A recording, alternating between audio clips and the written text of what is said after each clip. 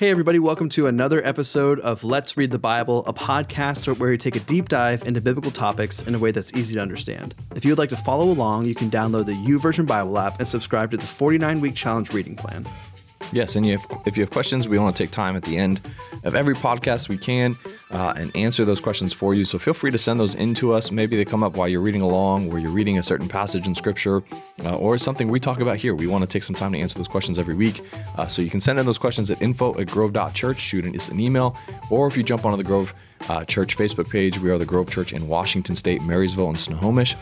You can give us a thumbs up and like it, but you can also just direct message us there with those questions as well. Exactly. So today we are talking about the Trinity. So Yes.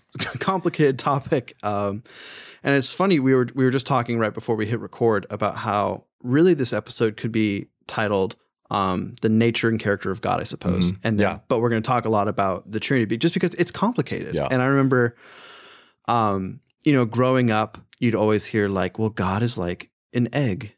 And there's the yolk Yeah, right. and the egg white and the shell. And like, even as a kid, I was like, well, this is kind of dumb. Yeah. But it is. Mine was always hearing the three different forms of water, the H2O. There you go. With steam, with water, and then ice. Or the classic St. Patrick 3-leaf clover.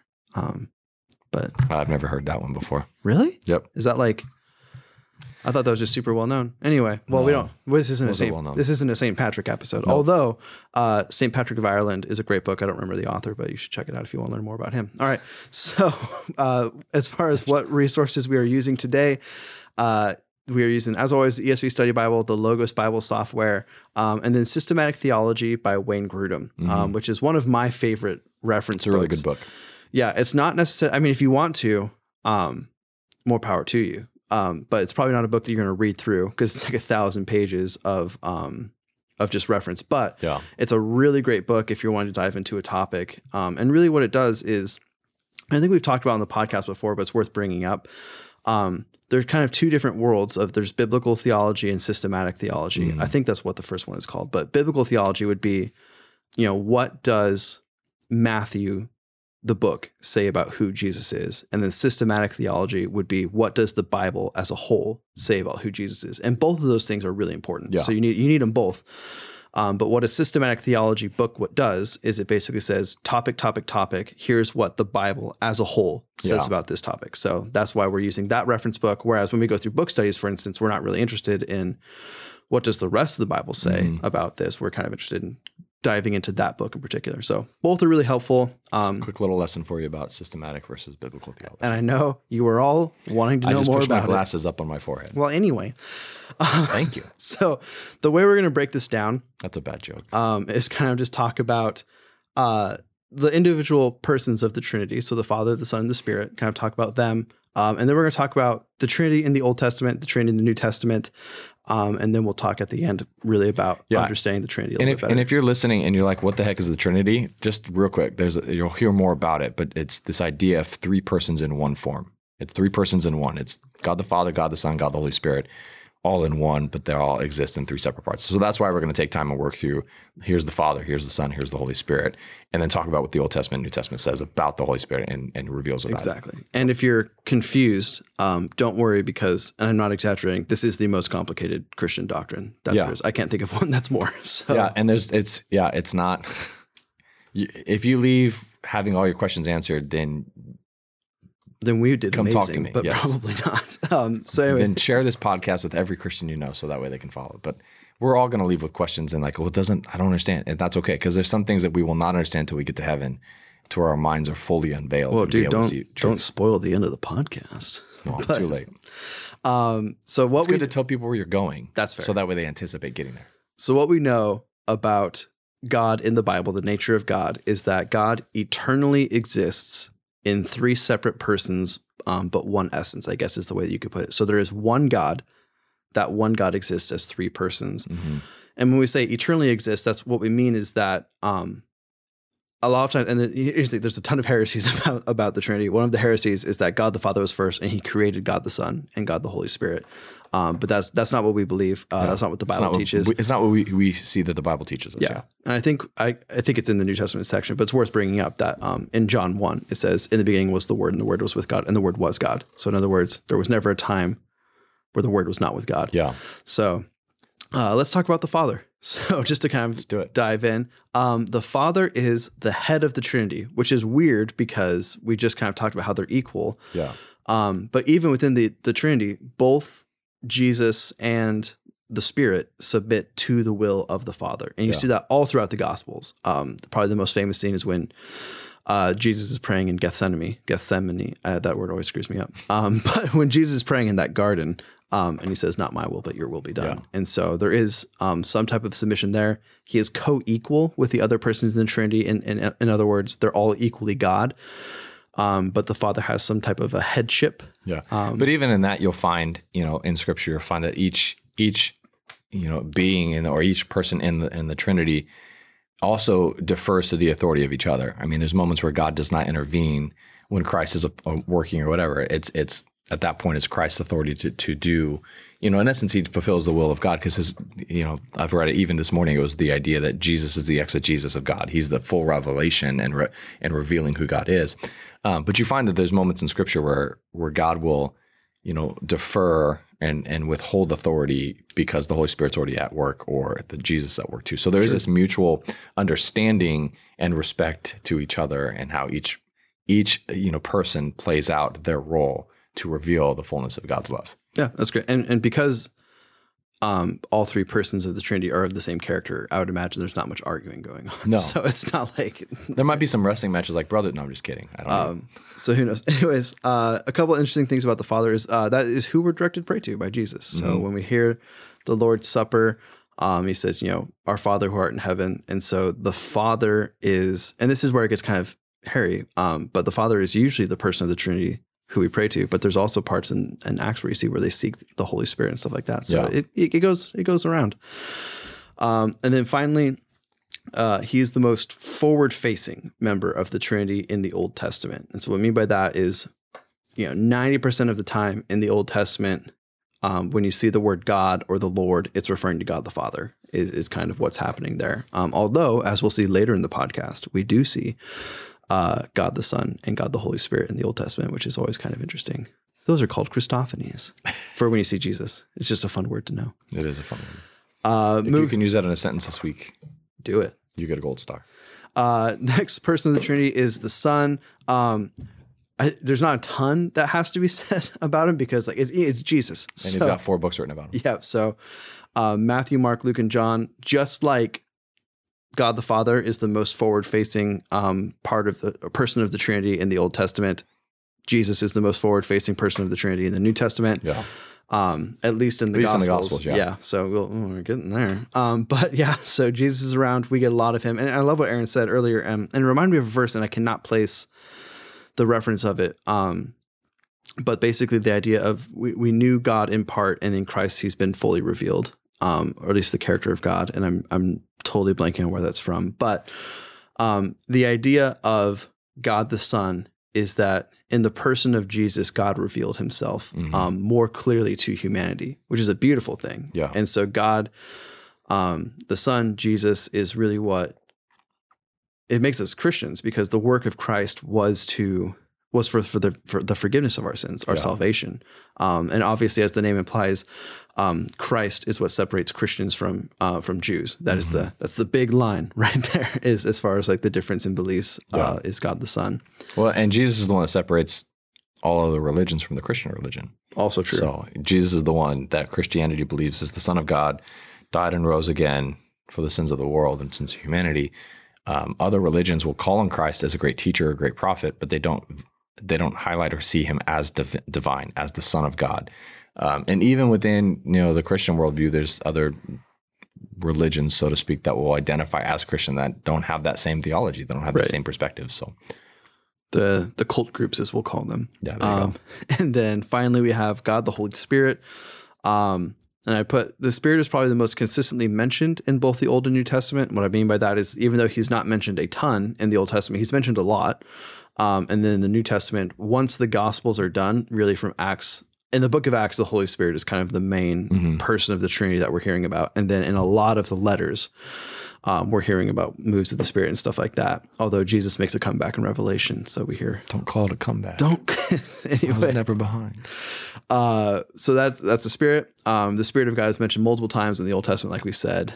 And we'll get kind of into what that is. But I guess if you want to view God the Son as God revealed to humanity, God the Holy Spirit is God with humanity now. Yeah. And that is who, when we talk about, being led by God or experiencing conviction of sin, any of those things, what we're talking about is an internal work of the Holy Spirit in our hearts. Yeah. So that's the idea there. My chair's so squeaky today. All right. So with that being said, one of the interesting things about the Trinity that you always hear brought up is that the word Trinity is not in the Bible. And so if you look in your index, you're not going to find a verse where it's like, this is the Trinity, this is what it's about.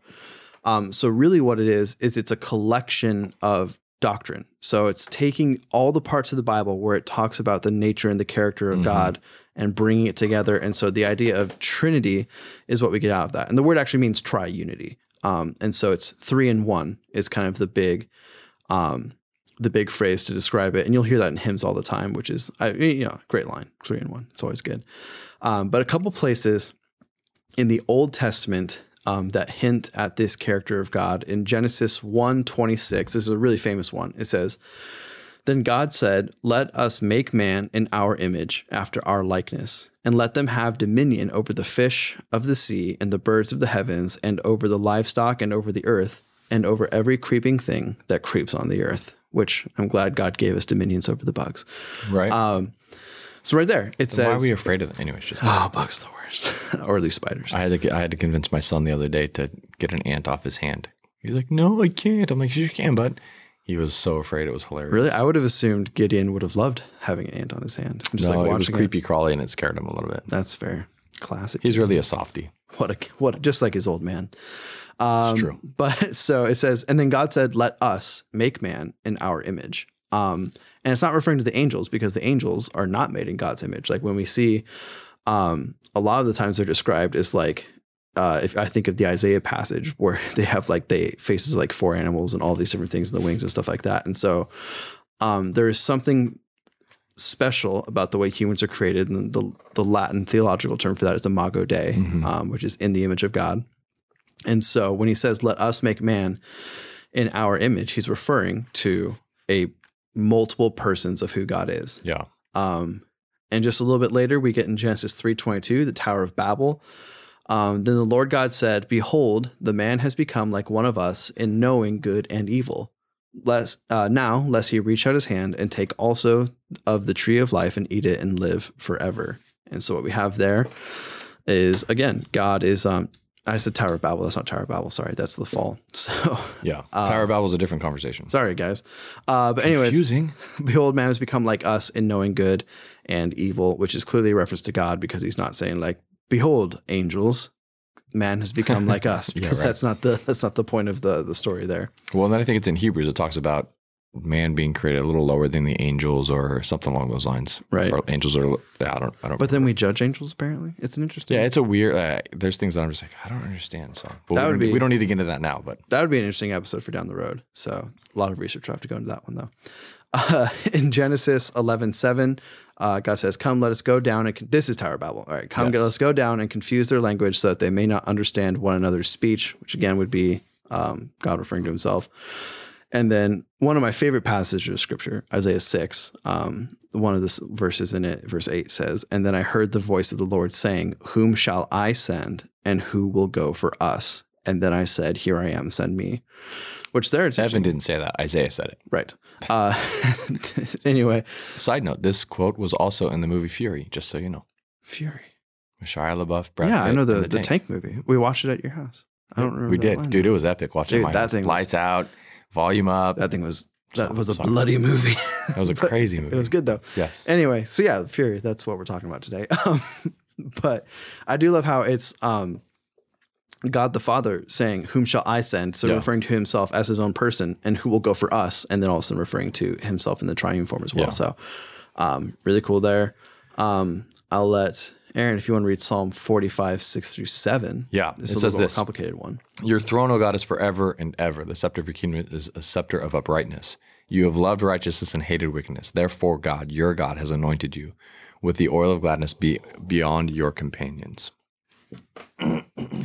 And one of the things I loved in systematic theology was it said that you could translate this passage, not translate literally, like this isn't what the words mean, but in light of the New Testament, you could kind of say, instead of, therefore God, your God has anointed you with the oil of gladness beyond your companions, you could say, therefore, Son, the Father has anointed you with the oil of gladness beyond your companions. And there's really no other way to interpret that. And even like modern Jewish interpretations of it have to really dance around it, because there's no other way, because it's both God, right? Yeah. And so it's like, therefore God, your God has anointed you. So is it saying that there is someone over God, like there's another God? And there are some like offshoots of Christianity that believe that, but you can't. But they're wrong. Yeah, you can't get there from Scripture. So what you really have to get at is. And this is why you have to look at it from the whole of Scripture and not just one section or one verse. And this is where sometimes we go wrong, is we take a specific passage one time and we create an idea, a concept, which can be called doctrine, a doctrine out of that one passage, and you lose the entirety of Scripture. Nowhere else in Scripture can we defer or even draw out this idea that there's a God above God. Which is why I just point blank said they're wrong, is because they're what is it? Eisegesis. They're taking one passage and letting it be the foundation which where they build everything off of, and neglecting the rest of Scripture. Right. It's taking your ideas and reading them into Scripture instead of taking, which is really easy to do. Let's just be honest. Oh yeah, you have to work against it all the time, and yet, you can't even. You have to trust the Holy Spirit to help you in the midst of that too. So, anyways, absolutely. And then you mentioned Hebrews, but yeah, in Hebrews 1:8, I thought it was interesting that it actually references that psalm. And so it says, but of the Son, which is Jesus, he says, your throne, O God, is forever and ever. Your scepter of uprightness is the scepter of your kingdom, which is the first verse of that Psalm 45 passage. So, and just a reminder for many of you listening, if you see a psalm quoted in a passage in the New Testament, it's actually referring to the entire psalm, not just a section of the psalm. So just a side note. The goal is to remind you of the entire psalm. And then finally, for the Old Testament, there's a lot more, but we can't just dive into all of them. No, we would take probably a lot of time that we don't have. Yeah. Like, I mean, two of the most famous ones, I think we talked about it. We've talked about it on the podcast pretty recently, but there's in Genesis 1, and the Spirit of God hovered over the face of the waters. And then with Samson, and I think with Saul, with a lot of the kings, it says the Spirit of the Lord came upon so-and-so and empowered him to do what he needed to do. Many different times. Yep. Book of Judges, it's filled with that like crazy, but even Saul, even different, all throughout the Old Testament. We're both struggling with our voices today a little bit, if you couldn't tell. So I'm yawning. Aaron's got frogs in his throat. We're powering through for you, the people. Happy podcast day. And so the final one in the Old Testament is Isaiah 63:10. But they rebelled and grieved his Holy Spirit. Therefore, he turned to be their enemy and himself fought against them. So it's just a reference to the Holy Spirit we have there in Isaiah. Yeah, just a reminder, as we're reading these passages, we're just highlighting the Old Testament where it highlights beyond just God, but it actually alludes to a Trinity and alludes to the oneness of three different people. Exactly. Because I read that, I'm like, I just want to know more about that passage now. So that's not the point of that passage being highlighted. But hey, if you're inspired to go look at these passages, do it, because that's what's fun. So getting into the New Testament, and this is where we get really starting to get a clear picture of the Trinity idea, because none of the passages we just talked about in the Old Testament are saying there's three, right? It's just kind of saying that. It's highlighting different persons within the Trinity. Right.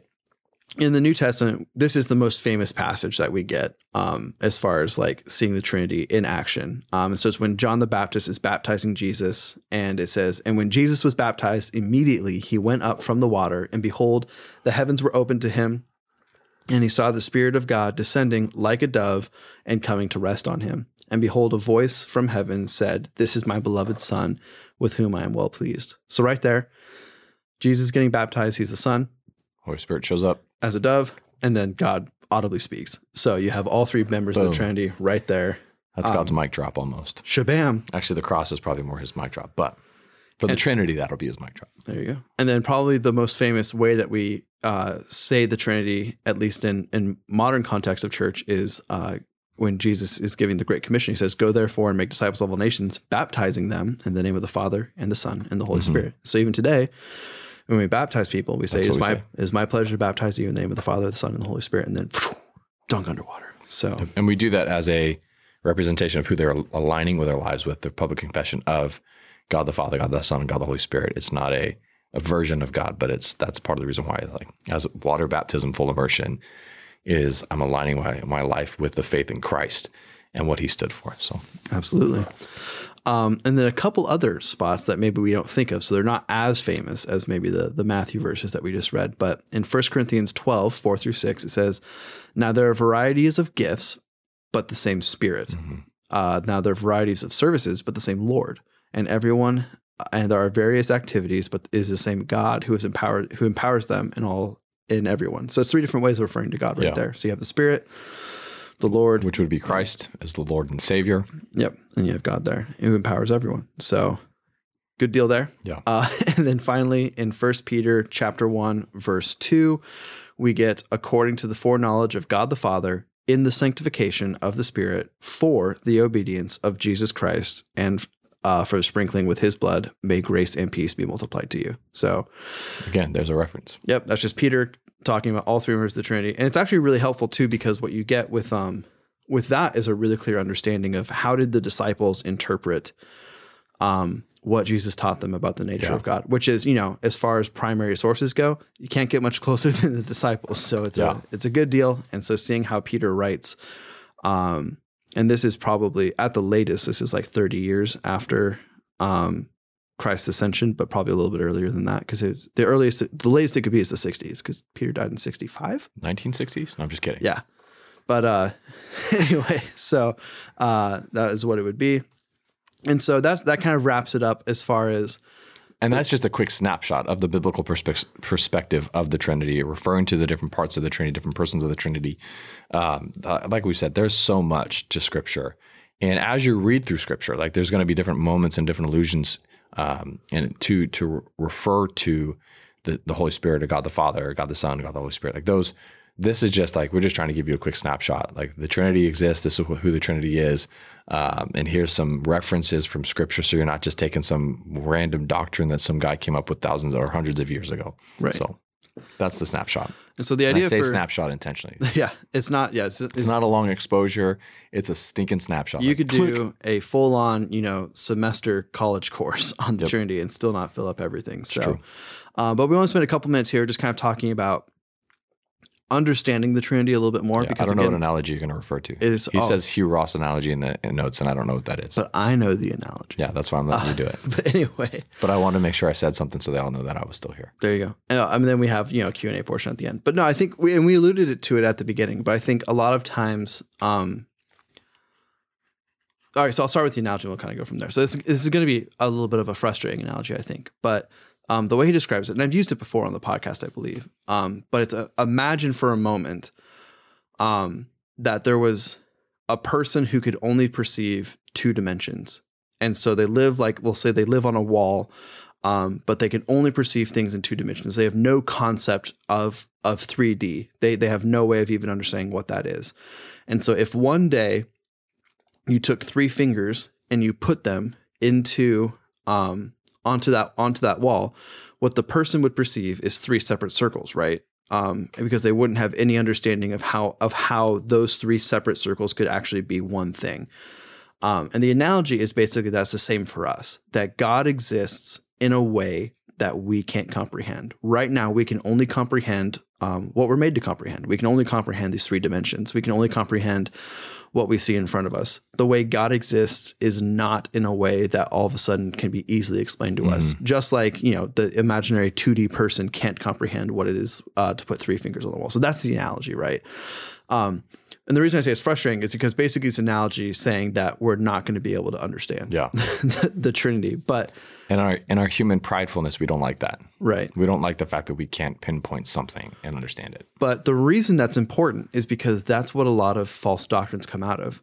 So for instance, and we all talked about them, but so the one that you brought up with hearing God explained as like, well, it's like ice and water and vapor. Well, like there are heresies that say that God the Father was the God of the Old Testament, and then he changed to God the Son, and then he changed to God the Holy Spirit, which obviously is not what people are intending to teach when they do it. But that's an easy way, like when you say that, that's how it could go down. Or for instance, the egg analogy that I talked about when I was a kid. Well, like you could very easily extrapolate from that like, okay, well, they're just kind of like, it's all different parts of God, like body parts or whatever it is, which it's not, because it's three persons existing as one. Yeah. And so it is really complicated.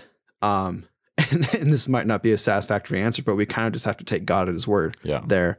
And then, which is why we spent so much time working through scripture more than everything else, right? And sharing ideas about these. We're just highlighting scriptures and then pointing out this is what it is referring to more than just God the Father. Yeah. And then we just have to trust on the other side of eternity, we'll have it better explained to us. Yeah. There's a verse that I kind of go, my mind always drifts back to in moments and conversations like this, that, and I believe it's in Proverbs. I should probably know the reference because I hold to it so tightly sometimes, but it just says this, that it's for the glory of a king to find out a matter, to seek out a matter. It's for the glory of God to conceal a matter. And as I read that, I remember years ago, I was just like, there's things that I will not know, because for my understanding, God can conceal those matters because they're not important enough to be revealed in this time. And at the end of the day, like, it's for the glory of a king. Our lives as followers of Christ is meant to glorify God. Jesus says this in the Garden of Gethsemane as he's praying, John 17. He says, glorify your son so you may be glorified. It's not glorify me so I can be glorified. So the glory of a king is to seek out a matter, is to find answers, is all those questions that we have and we hold to. We just want those answers to be nailed, but to be answered, because at the end of the day, all those questions to be answered. But at the end of the day, it really is to bring satisfaction and glory to us. So we can be satisfied in an answer. And this is one of those moments where we look at God's word, we understand what he's saying to us and implying to us about truth and the Trinity, about three persons existing in one form or one being, however you want to phrase it. And we just have to take God as his word. We have to understand that there's certain things that we will not fathom, and we have to be okay with that because it's for the glory of God to conceal the matter. I'd rather continue to run to God with my questions than have a question answered and not need God anymore. And so that's the tension in that verse. And I'm pretty sure it's in Proverbs, but yeah, maybe I'll find it and Evan can put it in the show notes, but that's just the thought. And so much of the theme of the Bible really, when you see human characters seeking after the Lord, is basically there's things that they're just not going to understand. And one of the ways I actually heard it really beautifully explained in one of the podcasts I like listening to was the idea that someone was just basically struggling with, judgment and like, I don't like this person's in hell or whatever it is. And basically the answer was like, okay, well, like you got to get out of your head deciding for yourself what God's judgment is. We don't know much about what it is. What we do know is that it's going to be perfect and it's going to be just. And it's kind of the same thing with, you kind of almost got to get out of your head of trying to understand everything about the Trinity. We don't know much about it. What we do know is that it's perfect and that it's just kind of the way that God exists. Yeah. So Proverbs 25:2. Oh, there you go. Anyways, we have one question today, but it's a two-parter, so it's kind of two questions. But Evan's going to answer the first part. I'll answer the second. That is not true. False. But we'll see why in a second. But before we get to the Q&A portion, just do us a favor, leave us a 5-star review on whatever platform you're listening on. It helps just get the podcast out there to more people. And then someone left a 1-star review. So now we're at 4.5 stars. Someone did? I don't know who. They didn't write anything. So no constructive criticism from that person. Yeah. But, It's probably because we keep asking for 5 stars. That's probably true. It's not to pat our ego. All it is just to increase algorithm. If you like this and you've enjoyed it, it's the algorithm. 5-star is all we care about. We're not looking for our accolades. I don't get an increase in my paycheck every month if we have a 5-star review. That is accurate. But with that being said, we're going to go ahead and move into the Q&A portion today. And so this actually came up, I thought was really interesting. So reading 1 Samuel 8 as part of the Bible plan, it struck me that the Israelites wanted a king, not really because they didn't think Samuel was any good, but because his sons were not following in the ways of the Lord. Or in other words, because Samuel's sons kind of sucked. So, which is interesting because we actually see that come up in Judges all the time. Because Eli's sons, and Eli was one of the judges of Israel. Eli's sons were the worst. That's why Samuel was chosen. I forgot the other judge, but there's one judge is it Gideon, who his sons are like super lame? I don't remember off the top of my head, so I could be besmirching the names of Gideon's sons. So the first question, and this is the one where I will be deferring to Aaron, what reassurances can you point to for those who are worried about raising their kids to take your faith as their own? So basically, as Samuel failed in this, what can we as parents do to make sure we don't fail? And then it says, aside from recommending Jen's podcast, which if you don't know about that podcast, that's our sister podcast, the Grow Family podcast, where Jen, our Connections pastor, interviews a different person every week and they talk about family topics. So really good. Give that one a listen. But Aaron, take it away. Yeah, there's a verse in Proverbs that I guess I'll launch from.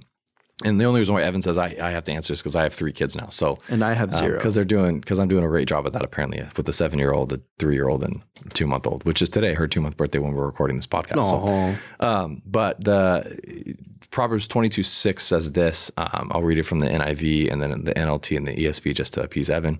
But it says, "Start children off on the way they should go, and even when they are old, they will not turn from it." New Living Translation says, "Direct your children onto the right path, and when they're older, they will not leave it." And then just for Evan, English Standard says this: "Train up a child in the way he should go, even when he is old, he will not depart from it." So when you're asking for assurances, I would just say point blank, Proverbs tells us that if we raise our children to love Jesus, to honor God, to pursue him, then we can trust that when they're older, they won't depart from it. Now, the interesting thing about that verse is it doesn't say they won't be drifting. It doesn't say that they'll be set and secure in all their ways, all their life. That's not true because we don't have that assurance. But at the end of the day, our job as parents is to love our kids as Christ loves us. It's to sacrifice our lives at times for our kids because that's what Christ did. And what I mean by sacrifice, I mean laying down our rights, in the things that inconvenience us. It's time to love, to care, to cherish our kids. And I'll be honest with you, I'm not the best dad at this. I'm not the best guy that does this. There's times where I get really frustrated with my kids. And I like to say, probably more often than not, I get frustrated with my kids when they want something from me, when I'm in the middle of doing something I want to do. But at the end of the day, it's how much do you love Jesus? And is that playing out in how much you love your kids? And are you inviting them into your relationship with Christ as you're wrestling through things, as you're struggling through things? I don't think it's always about telling your parent or your kids how to do things. I think it's a matter of being actively engaged with your children. I read something a while ago that talked about seasons of kids' lives. And there's this first season is like that age 1 to 5 where it's discipline. It's do this, don't do that. Then it shifts from 6 to like 12 is like coaching. Let me show you how to do this and let me show you where you messed up. Or why this went wrong or why this played out. 6 to 12 is that range. Which is where Aaron's at with me. Yeah, I'm still trying to get there. I'd rather just stay in the do this, don't do this because it's easier, to be honest with you. That's fair. But then that's like the 13 to 18, whatever, is more of that, like, I'm going to give you some freedom and let you, it's not as active. Maybe that's the coaching route. I don't remember all of them, but it's just, there's certain stages where your kids need you to operate in different capacities, but it's meant we have to be engaged with following, Jesus, and then allowing our kids to be a part of that journey too. If we just expect, and this is a quick side note, as a pastor, sometimes the tension that I feel is that parents will leave their kids with the church, expecting the church to raise them to love Jesus. That doesn't work. The church has 40 to 50 hours with your kids a week. Even right now, it's a little different. But typically, parents have exponentially more hours on a given week for their kids to spend time with their kids, to love their kids, help them love Jesus, answer their questions, and create a place filled with grace, because that's what Jesus does for us. So as far as assurances go, we have to be active, but we have to first submit our lives to Jesus as well. We can't teach what we don't know. We can't lead where we have not gone. We can't love in ways that we have not first experienced and encountered love. And so it's a matter of, are we willing to pursue Christ enough to where our kids can follow in our footsteps and we can bring them along the journey with us? So at the end of the day, there's a point where they have to make their own choice. And we have to rest in the fact that I've done everything I could do as diligently as I could to help my kids love Jesus and know that he loves them like crazy. So they have to make that choice. Yeah. So I don't know. That's Jen's beautiful. podcast is great. I think there's a lot of great conversations that happen from different seasons and stages of life. Like I said, my kids are 7, 3, and 2 months. And so there's still a lot that I'm learning and still a lot that I have no idea. Like some of you are parents of teenagers. I was a youth pastor, but I only knew so much. I don't know how to parent a teenager. I know how to pastor a teenager and encourage a mom and dad. So humility, teachability, and love and grace as much as you can. And there you have it, folks. there's your answer. No, I thought that was great, man. The second part of the question is more for a little bit of both of us, I suppose. It is, what is your recommendation as a person in a position of authority for ensuring that you maintain your faithfulness, even when letting power go to your head would be so easy? And for me, like, I don't know what it is, but I've been obsessed with Job this year. Like I keep going back to it. So I just ordered like 3 commentaries because I'm like, so like, awesome. I'm really digging it. Yeah. But one of the major themes of Job is keeping your perspective right. And so in Job's case, it's keeping God's perspective, not keeping his own perspective. And for me, and by no means am I perfect at this, because I struggle with pride all the time. So I really have to like intentionally try and kill that spirit when I feel it arising in me. And sometimes it's awkward because I also don't know how to take a compliment very well. And so it's kind of like finding that middle ground. But for me, the other story that always comes up is the servant who was forgiven debts and then all of a sudden immediately went out and tried to lean on the other servant for a much smaller debt. And that's what it is when we as people in authority abuse our power over other people. What we do is we forget who we are and who we are. We're not great. Like we're not these people, we didn't save ourselves. We're not doing these things. We're not perfect people, but we're sinners saved by grace. And God has given us gifts and we're using those. I love the way Brennan Manning says it, where he says that a pastor or a Christian, I think it's actually more of what he's saying, but a Christian is just a beggar showing other beggars where he found food. And so it's not that we're better than anyone. And as Christians in general, this isn't just leadership. It's important to remember, but it's keeping the perspective of when I get prideful or when I start looking down on people, whatever it is. Well, and I think this is a Martin Luther quote, but but for the grace of God, there go I. Or in other words, if it wasn't for, it's a Paul quote. There you go. Wow. There I am attributing something in the Bible. Well, and I'm sure Martin Luther rephrased it to be something a little bit more similar, but Paul references and implies the same thing, except by the grace of God, there go I. Like, there you go.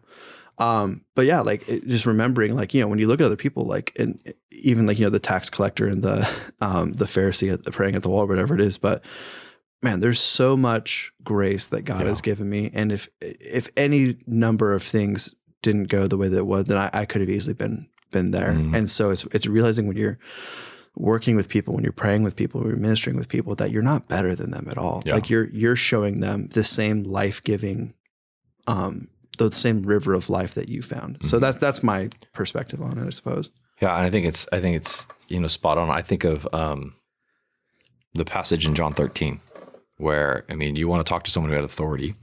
You want to talk about someone who, not just understood he had authority, but he also understood his responsibility with that authority. And it's Jesus in John 13 where he takes on the form of a servant. He washes his disciples' feet. Yeah. And in that day and age, because of the sandals and because of the dirt streets, like everyone's feet would come in and you're reclining with your feet right next to people. And so in order to sit down and have dinner, you'd have to recline with your feet being clean. And there would normally be a servant in the room as you enter. They would have a bowl and a towel and you would sit down, they would wash your feet. And so you would be able to go have dinner and not have these dirty, stinky, whatever, gross feet sitting on someone else's lap right by dinner as we're eating, because they reclined a lot in a position of and that was the posture they would recline a lot when they eat. And so in this moment, Jesus is, this is the Last Supper. This is the point where Jesus realizes, he doesn't realize, but he knows the time is coming to an end where he's going to go to that cross. And he chooses one of his last acts for his disciples personally was to wash each and every one of their feet. And the other side of that too is, just so you know, Judas Iscariot, this was before he betrayed Jesus. This was before Jesus told him to go and do what the devil had told him to do. And Jesus still washed his feet. Yeah. And so you want to be a person of authority and position. My question is, are you willing to wash, in some respects, metaphorically speaking, but even practically, are you willing to serve those who are against you, those who are not with you, those that are at the same table as you, your job as, as a Christian and a person in a position of authority is to serve, and to model what Christ did. And he told it, and it's coming out of that John 13, where Jesus then says, greater love had no man than this, than one that lays down his life for his friends. I don't call you servants, I call you friends. He then says, what you have seen me do, go and do likewise. And so his challenge and his call to his disciples, those closest followers of his, is to model his behavior in servitude and love. And are we willing to do that? I mean, you want to maintain your faithfulness without letting power go to your head. You have to constantly evaluate, am I willing to serve? Am I serving? This is a really stupid kind of comparison, but not that I'm comparing this guy to Jesus, but the statement is really challenging and thought-provoking. But one of the things that there's a show that my wife and I have watched, it's called New Amsterdam. And the lead, his name's Max, but the overseer of this hospital in New Amsterdam, and literally his response when he comes in is, how can I help? How can I help? Every time he's presented with a problem, it's not, I don't want to help, or just do this or do that. It's literally, how can I help? And the whole point of the show that we're seeing is like he's turning around this hospital, but really being innovative. And it's a pretty good story in some respects, but that statement, how can I help? I find myself trying to model that at times with different people that I have authority over. Hey, you've got this, how can I help you? Versus, hey, I need you to do this. I think there's a difference in nuance for me, at least, because I know I deal with pride. Pride is one of my greatest weaknesses. I don't like inconvenience, and I like to do the things I want to do. So, but I think at the end of the day, we have to remember, what did Christ do and what did he model? Not just death on a cross, but he served, and he loved people so much that he was willing to wash their feet, even Judas, who was against him. And I read something today that suggested that Judas was never even saved to begin with. But maybe, I mean, that's probably where I would land. But it was just interesting, some of the conversation, because you expect all of Jesus's followers to have followed Jesus and have faith. But anyways, yeah. So that's what comes to mind when I think of this. When it comes to position of authority, what's my responsibility? I mean, you wash people's feet, you serve them continually. It's going to help you, prevent you from letting your power go to your head. Right. There you go. Well, I think that's a great place to end this week's episode. We're just going to wrap it up right there. Just a quick reminder that we are a podcast of the Grove Church, but we're not the only podcast of the Grove Church. You can find all of our other resources and podcasts at our website at grove.church. Have a great day.